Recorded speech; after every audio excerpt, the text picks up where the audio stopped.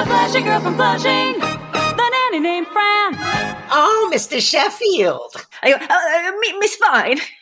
Hello, everyone, and welcome to Oh, Mr. Sheffield, a podcast about the 90s sitcom The Nanny, starring Fran Drescher.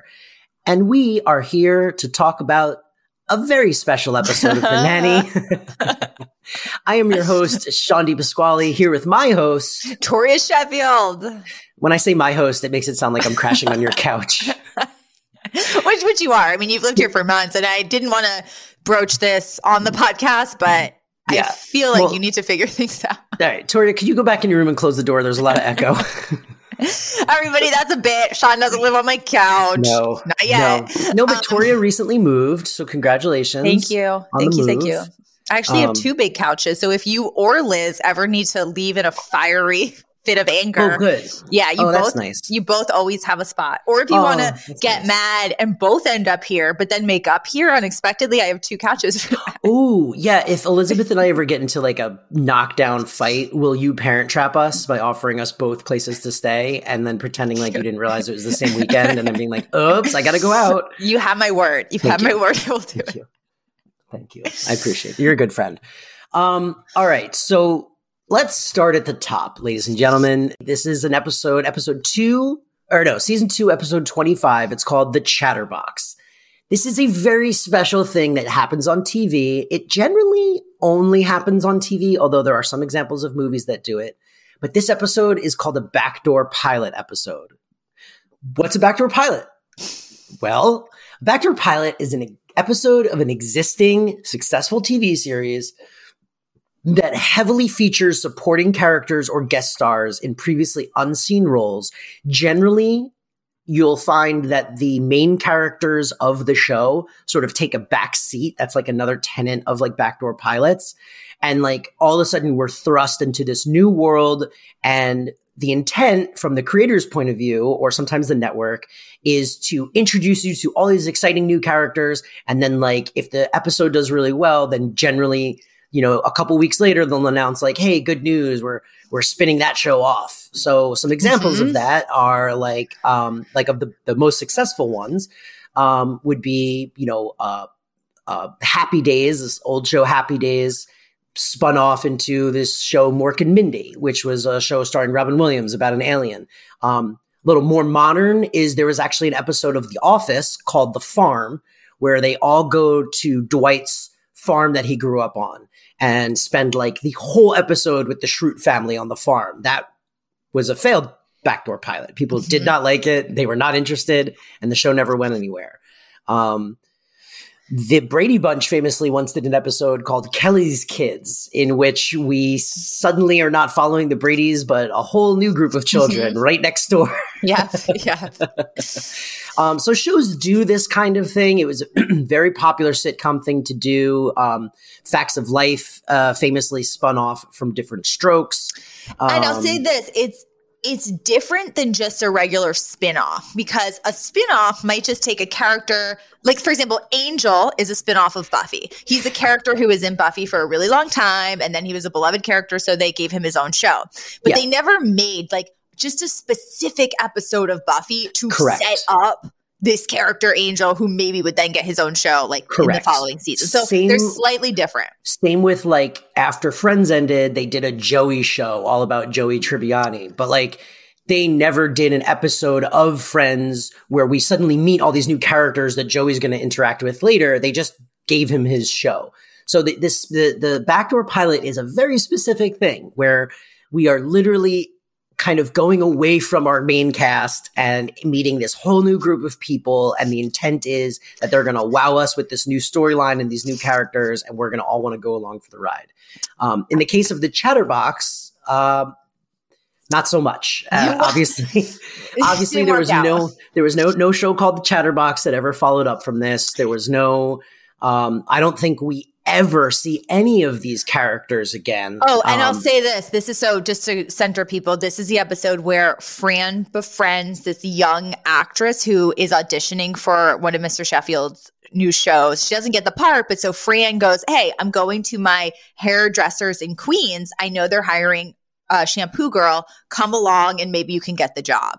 And the hair salon is called the Chatterbox. And we spend much of this episode in the Chatterbox interacting with like the crazy cast of characters that come in and out of this hair salon. Yes, like 90% of the episode, honestly, is at the Chatterbox. It's really, it's a perfect example of a backdoor pilot because they literally do the thing where it's like, you see our characters for a little bit, our characters sort of introduce this new world, and then our characters just leave.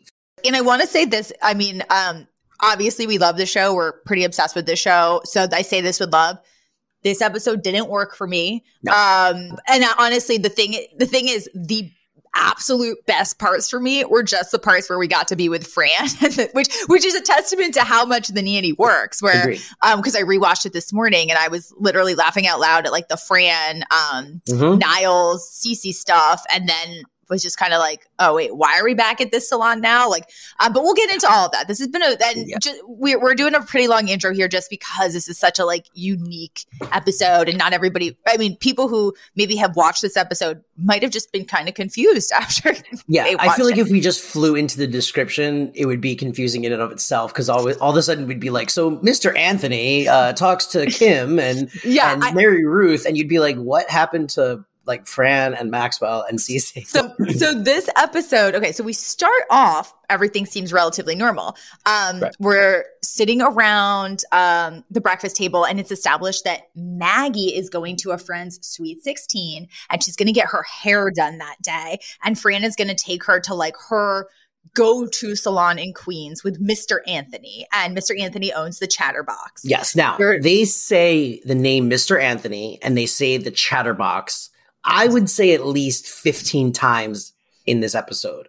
Like, they say it a lot. They say the Chatterbox, the Chatterbox, the Chatterbox. She's like, Mr. Anthony. And then you get to the Chatterbox and they're like, Mr. Anthony, Mr. Anthony. So they're really trying really hard to like get it into the audience's head that like, this is a cool, important place that really means a lot to these characters, even though we've never heard Fran mention the Chatterbox before. Well, and then we also establish that Sylvia, Fran's mom, is kind of having, it's not really a midlife crisis, it's a late life crisis, because Fran's on the phone with her at the breakfast table. And she's like, Ma, like, you're too old to get a job. Stop with this crazy talk. So, and so we established that Sylvia is interested in getting a job, even though she has been a housewife her whole life. Yes. We also have a pretty vicious dig at Cece where Niles serves her eggs. I wrote this down. Yes, Cece's also at the breakfast table. And she goes, Niles, my eggs are all dried up. And then Niles goes, the gene pool is saved. Which is like a mean thing to say to a middle-aged woman. Yeah, it is. It is. It's funny though. Okay. So then Brighton comes home and we get, and still the episode's, you're like, okay, this is like a normal episode. Brighton comes in and there's all these like dancers in the house holding auditions with Mr. Sheffield, and Brighton. It's after school. It's later that day. They're coming home from school. And Brighton, in like typical hornball Brighton fashion, is like, oh my God, he did the dance auditions without me. Like, I'm so mad at him.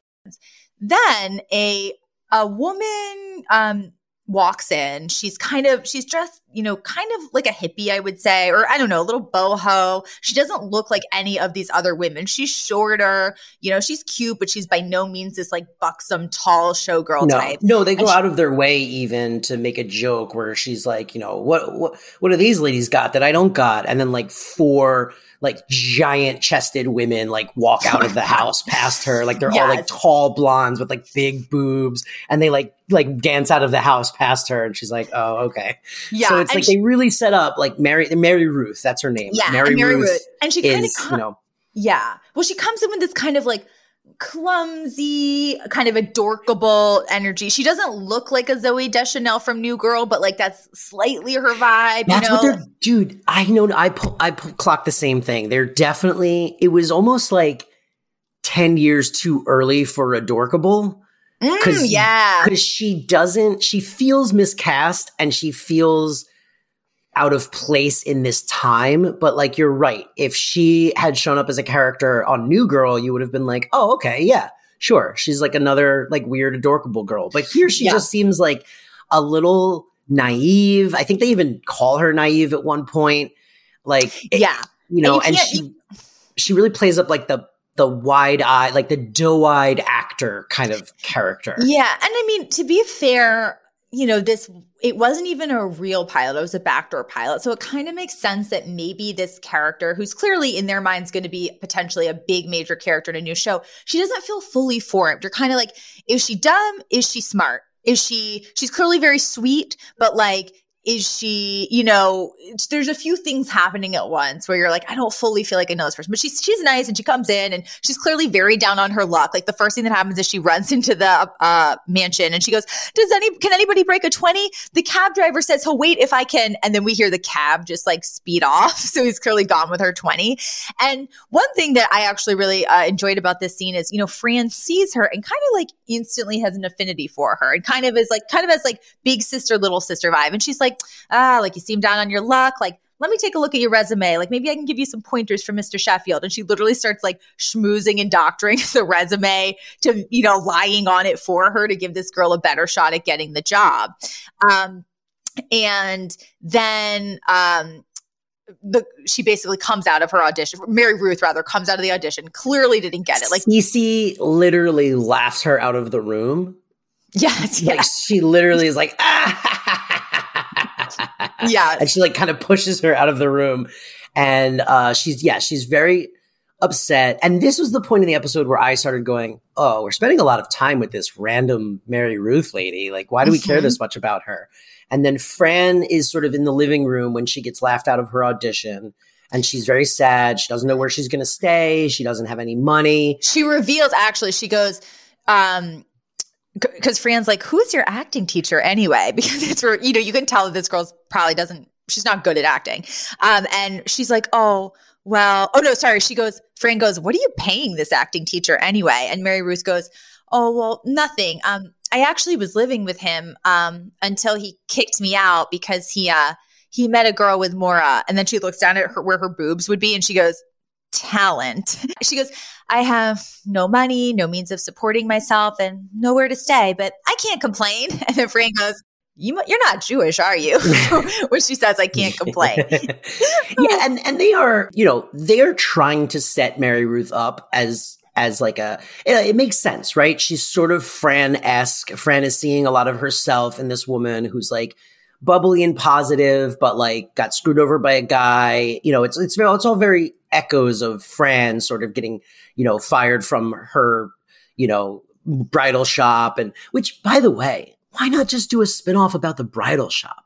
Like, we've only ever heard about this bridal shop in Flushing, and we have Fran's like weird friends. And it's like, that seems to me like, isn't that the spinoff? Isn't it like, oh, we're all going to the bridal shop and then we see all these weird characters there? It was so strange to me that they were like, we want to do a show about a hair salon. Well, but here's the thing. I was like, oh, actually, just on paper, a hair salon makes so much sense. Like it's where women congregate. So and so many diverse, random women congregate, and where you hear about everyone's personal lives, and it's sort of like, it's a secret therapy place. So it made sense to me that you're like, what a fun set piece, or what a fun environment to create a pilot.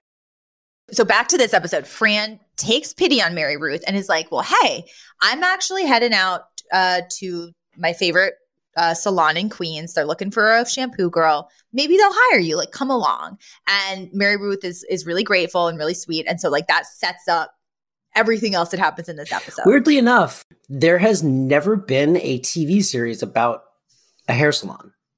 There's been episodes. I knew you were when you go quiet, I know you're Googling. Yeah, I was curious because I was like, because you're not wrong. It does seem like the perfect sitcom setup where it's like, yeah, if we get like an anchor crew of like really funny people running this hair salon, and then we just have their personal drama, and then like different funny customers come in, like that does seem like, why wouldn't that be a TV show? But oddly enough, it's never happened. There's never been a successful hair salon show. No, it's a very successful play, Steel Magnolia. Yes. And movies. But yeah, so now we shift and we get to the Chatterbox, and we show up at the Chatterbox and we meet this guy, Claude, who's this British saucy gay guy. Yeah. He's like the manager. He's like the manager who does all the scheduling, and he does haircuts too, but he does a lot of like admin stuff for this place. Yeah. And he's maybe my favorite of the new characters that they introduced in this episode. I thought he was the only character that if this show had gotten spun off, I feel like that actor would have been kept and they may have recast some people. So I agree. And while this role is very problematic today, and I don't think they should have a role like this now, Kim, the actress who played Kim did so much. Lauren Tom, who you probably might recognize best as Amy from Futurama. Amy. We're going to I basically profiled her in trivia because I thought she deserved a little TLC based on what they did to her in this episode. Yeah, well, I mean, it's sad that, like, yes, they cast this, like, Asian woman to play this very hard Asian stereotype. It's, like, really bad. But I'll say this. It was a very, very over-the-top accent, and she's, like, an American actress, but her lines were very funny, and none of her lines were at the expense of, like, oh, I am a Chinese person. Like, no. So I will say that. It was just now we wouldn't do it. But okay, we get to the chatterbox. Sylvia and Yetta, they're getting their hair done. And Anthony, or Mr. Anthony, he's not what I expected. No. He's basically John Travolta from Welcome Back, Kotter. Yes. He's in these tight jeans and a tight shirt, and he's like thrusting his hips while he's, poofing people's hair with hairspray, and he's singing and he's like kind of gyrating. The ladies love him. Love him. In fact, so first, Yetta tips him by putting cash down his pants. Then he like literally shimmies over to Sylvia because Sylvia's like, "Ma, it's my turn to tip." And then he's like, "There's a room over here. Hey, ha, ho." And he like, goes over to her and she literally like puts it, I don't even think in his pocket. I think she puts it like right she into puts the crotch. It down the front of his pants. She like slowly puts the tip in and he's like, "Hey, boo." Yeah, it is a spot on basically John Travolta 70s impression. And this was the first misstep for me. Is this guy's like, he does a fine performance. Patrick Cassidy is the actor. He does a fine performance here, but to me, it doesn't land. And like, it didn't make me go like, man, I want to watch an entire show about this guy. So this guy should be one of the zany casts of characters in a sitcom, not the Mr. Sheffield parallel. Like, you're just like, I do not see him being, it wasn't a missed cast. It was a role that was, I think, just like poorly conceived for this world. Like, we're not rooting, like, how is he like the guy that you're rooting for anyone to get with when he's just like, hey, bada bing, bada boom, ha ha ha. Like, they kind of try towards the end of this episode to like soften that a little bit with all, because you meet like his son and stuff, which we'll get into in a second, but it just doesn't work. It never really lands. The way he's introduced sort of sets him up a little too good, so that then later when they're like, oh, let's peel back a layer and see that he's really like a softie, it's just like, man, I don't buy it. And I was shocked that he would, at first I thought he was just going to be a funny side character. I was shocked that was Mr. Anthony when they call him out. But so then, Fran gets there with Maggie and Mary Ruth in tow, and she, brings Maggie over to Mr. Anthony. And I was like, oh man, this is like last week's episode with the Billy Ray Cyrus teen kissing contest. Because literally Mr. Anthony, he goes, "Ooh, you're 16, you're beautiful in your mind. Why don't you slip into something more comfortable?" And I'm like, oh my God. I would drag my daughter out of this store and call the police. Yeah.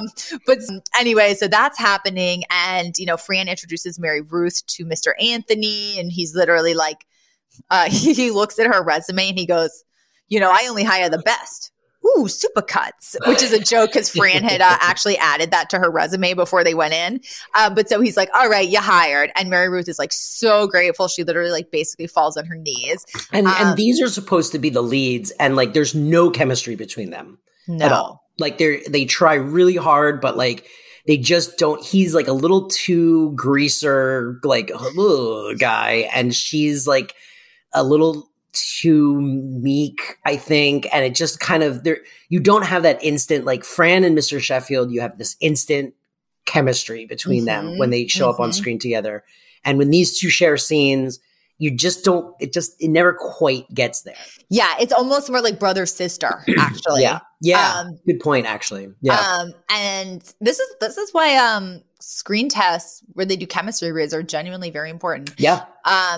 But so, that happens. And then we set up though that that Sylvia wanted this shampoo girl job. And Fran is like, because she mentions it to Fran on her way out, she's like, I'm a shoo-in for the shampoo girl job. And Fran's like, oh, wait, so that's how I heard about that. And at first, Fran tries to sneakily convince Sylvia that she doesn't even want a job.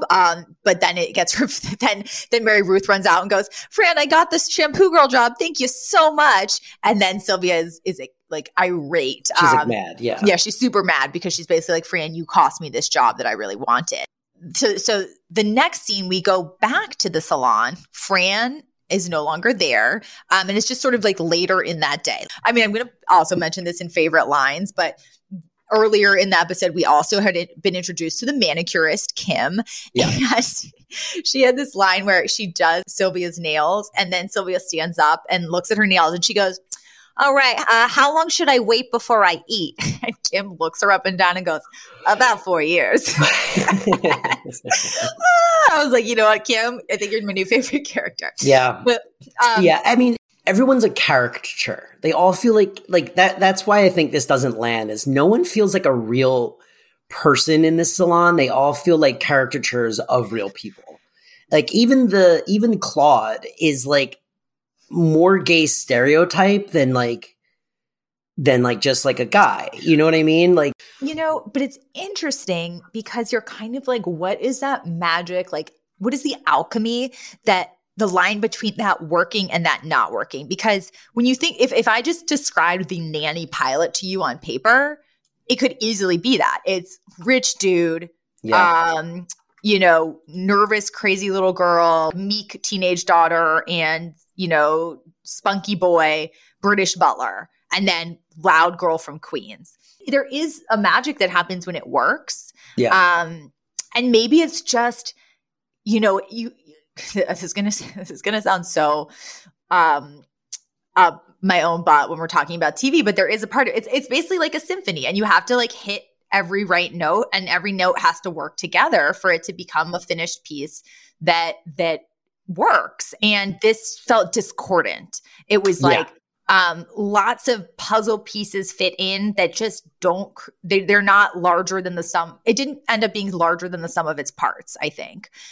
Whereas the nanny just, you know, it fit together. And I actually think that maybe a cool way into this concept would have been, what if you kind of did the role reversal of the nanny, where maybe Mary Ruth was a really rich girl who had been down on her luck, and now she has to be shampoo girl in this working class queen salon. Mm-hmm. Maybe that would have been the like hook that we could kind of hang on to, because that's the thing is there's no real hook. It's just cast of crazy people thrown together. Yeah, I mean, the hook, I think, you know, again, I think the hook was supposed to be, oh, it's like the nanny. She's like a down on her luck lady who got thrown out by her man. But that's high class, low class coming together, which is a high concept hook. Not low class, low class. Yeah, It's like ending up in a low class place. Yeah, it's just a bunch of people kind of all in the same boat thrown together, and they're just all quirky. Yeah.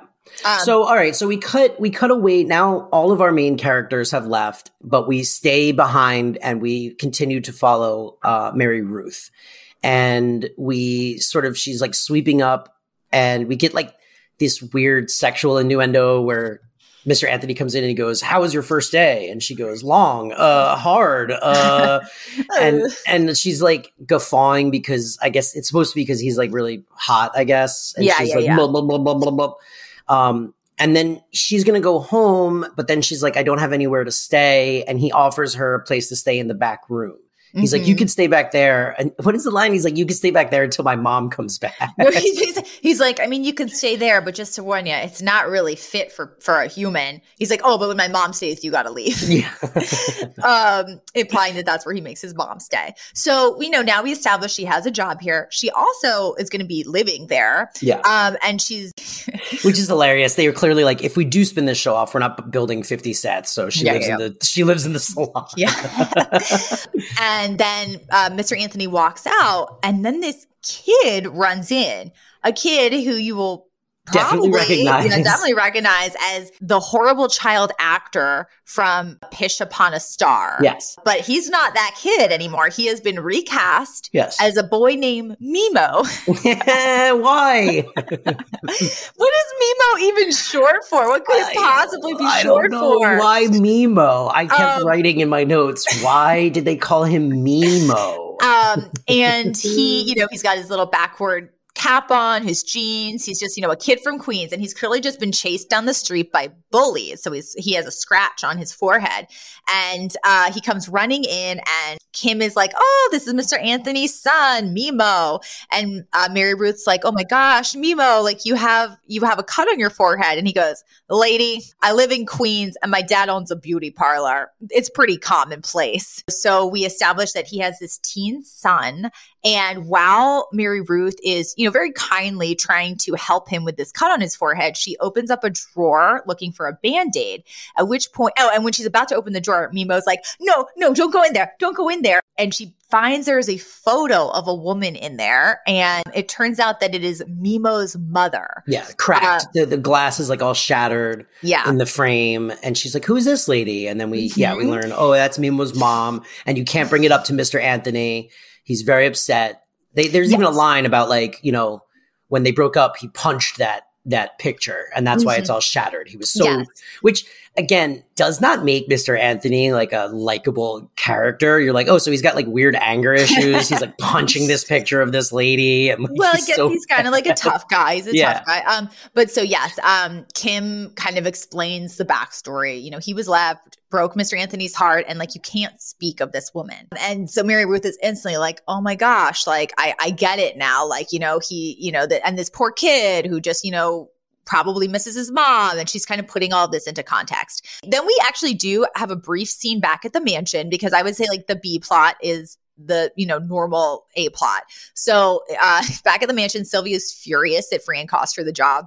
And she actually goes, "I was betrayed by my own daughter. Now I know how Nancy Reagan felt." I didn't know this reference, so I looked it up, and I found out that Patty Reagan, who is the Reagan's oldest daughter, went on record saying that her mom beat her as a kid, and said that Nancy was often in like a total medication fog in her childhood. They actually did go on to reconcile years later, but they had a pretty rough relationship for quite a while. Not as rough as the most recent Nancy Reagan rumors that went around.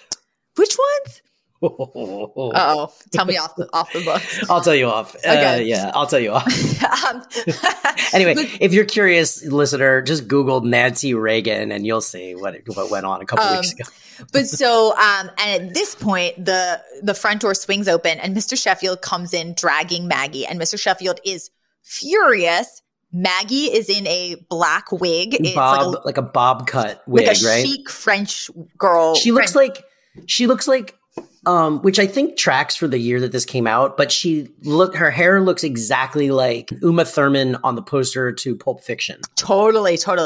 And Mr. Sheffield, it made me She looks laugh. great, by the way. Well, I would say this. I thought this was definitely them reaching for some conflict in this episode, because he's dragging Maggie and he goes, "Miss Fine, how could you?" And he goes, "I was walking down Park Avenue with my lawyer when he nudges me to look at the quote hot brunette." And he's like, "How could you let her wear this wig?" And I'm like, literally the point of a wig is you can just take it off. Like I would understand this level of anger if she had dyed her hair. Yeah, me too. When she first walked in, that's what I thought the bit was. And then he's like, "This wig," and it's like, well, just tell him to take the wig off, dude. It's a wig. Also, why did they go to the hair salon just to get her a wig? I don't understand. And we're supposed to think Mr. Anthony is this like great haircut guy, like this great stylist, and then meanwhile he sits her down and then he puts her in a wig. That's what he did. And I'll say this: so like, wig and weave culture is not a big thing in white people salon culture. No. It is among other, races and ethnicity, which I would understand, but it's also usually more permanent. It entails a lot more work. This was literally just like a Party City wig that got thrown on her head. Like they just put like a cute wig on her head. Yeah, and she looks great as a brunette, frankly. As everyone does. But I went to a goth I have that exact wig now because I went to a goth party a few weeks ago where you had to dress up like a goth. And I mean, it was transformative. I was a totally different person. everyone should get to wear wigs all the time. I agree. But Sean, you are probably wearing your wigs right now, right? I am. I'm wearing two. I always wear two. I put a bald cap on first, and then I put a wig over it. In my head, I am envisioning you with a beehive wig. Yeah, I have a Sylvia-esque beehive hairdo. I would love to see that. Okay, but so my next note goes, I go back at the salon, and in the parentheses, why? My next note is none of these actors have it. Well, Mary Ruth is hanging out with Kim, the manicurist, and Claude, the sassy gay British manager.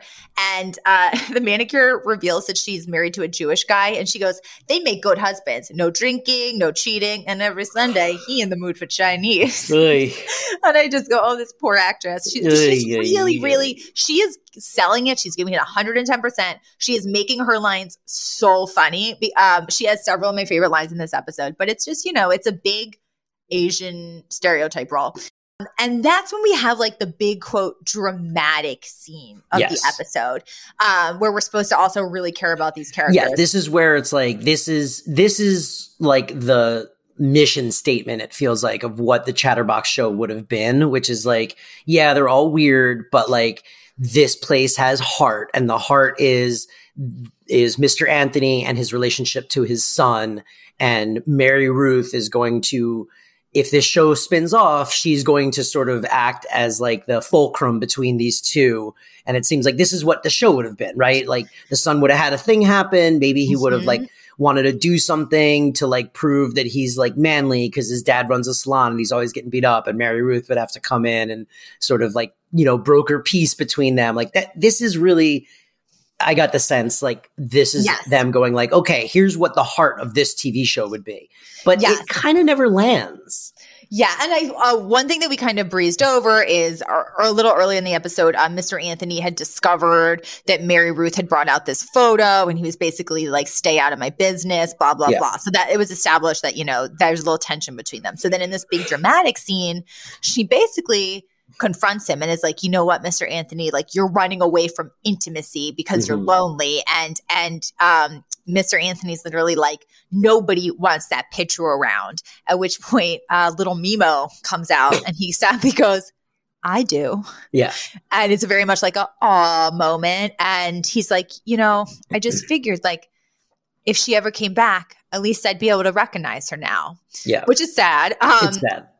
But it's a little like, it's like too much. You know what I mean? It's like, oh, please, sir, I just want to have a little bit of porridge before Christmas. Well, this whole emotional life of Mimo and the dad, and even the way Mimo acts, it actually felt dated for the 90s. It felt like an 80s very special episode, not a mid-90s heartfelt episode. It felt like a Different Strokes episode. Like, yes. And like even the way the kid, the way he sells everything, like, oh my God. There was this one scene where once Mimo gets back from school and his dad comes in, they do this little song and dance together, which is I think supposed to instantly communicate how strong their bond is.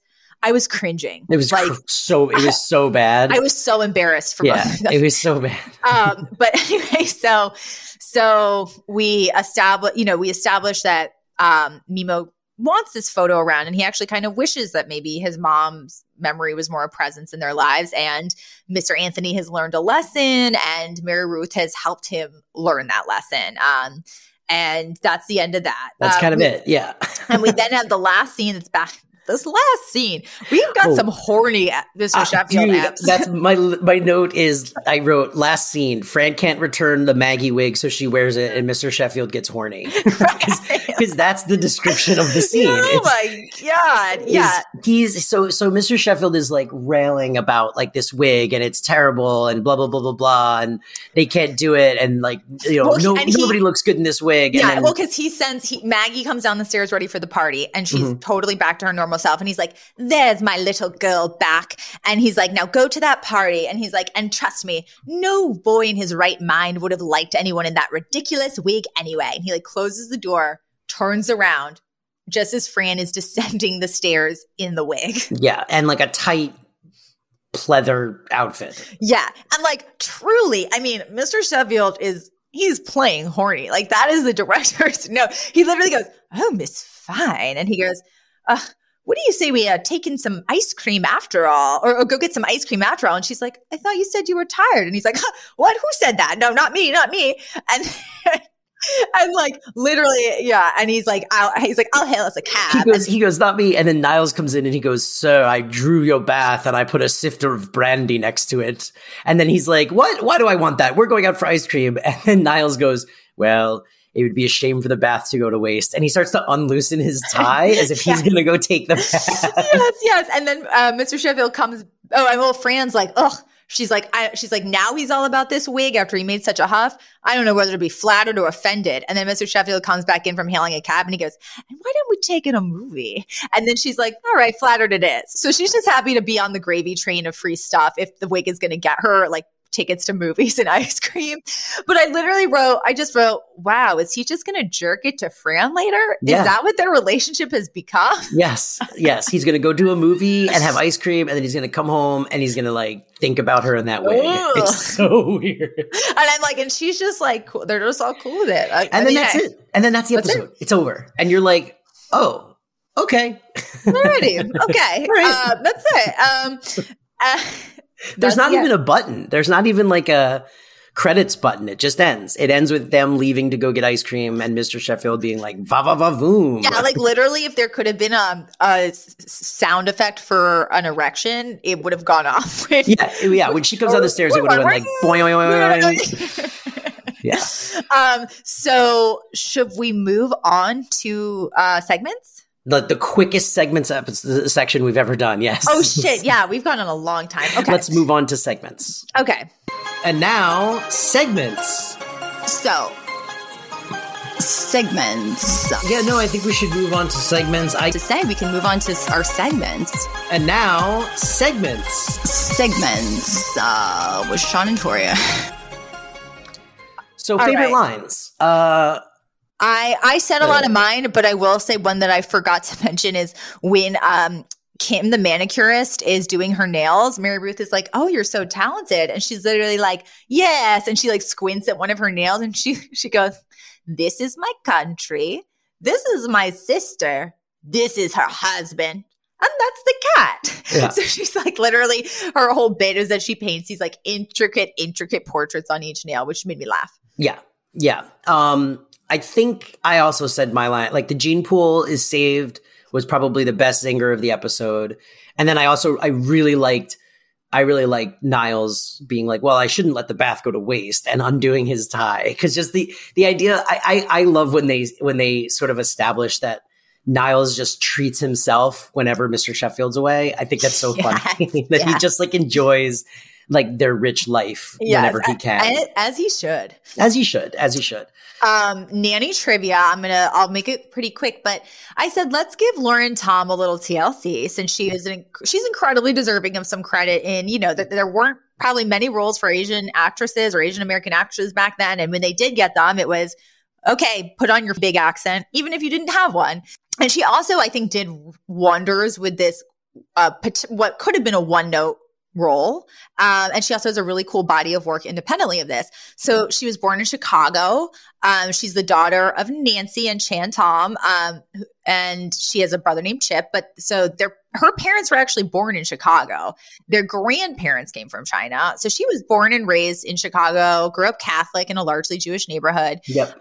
She kind of got her start in her teens. She landed a spot with a touring company of a chorus line when she was just 17 in a Broadway production of the show.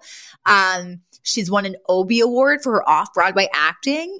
She was cast in several Broadway shows with like bigger parts. And she's, been in several movies. But again, as Sean mentioned earlier, you might know her voice at least best from Amy Wong in Futurama, but she also was the lead role in 1993's The Joy Luck Club, which was a very big movie. Yeah. She was also in When a Man Loves a Woman and North. And I loved North. Yeah, she was in Bad Santa. I mean, she's worked consistently like forever. She was like, she always works, and she's a great actress. She's an even better voice actress, which is what she sort of did later in her career. She shifted to like, she did Amy in Futurama. She also did all of Amy's parents. So like the Wongs. She did Amy's mom, who's like a little closer to this character in this episode. She was on so many shows. Probably her biggest role in a sitcom would be Julie on Friends, who is famously Ross's fiance. Right. That's right. So I people, forgot she did that too. Yeah. Yep. I literally just made that connection just now while we were talking. Yeah. And then in terms of Yiddish for the episode, there wasn't any Yiddish, so I just looked up the Yiddish term for backdoor pilot. What is that? No, there's not. Oh, okay. I'm just kidding. I'm kidding. There was no Yiddish. The other funny bit we didn't really point out is at one point in the salon, you hear someone scream from the back room, and Mary Ruth goes, "Oh my God, what is that?" And Kim goes, "Oh, that's just someone getting a bikini wax." And then Yetta shuffles out from the back. Yes. Oh, she's keeping it tight.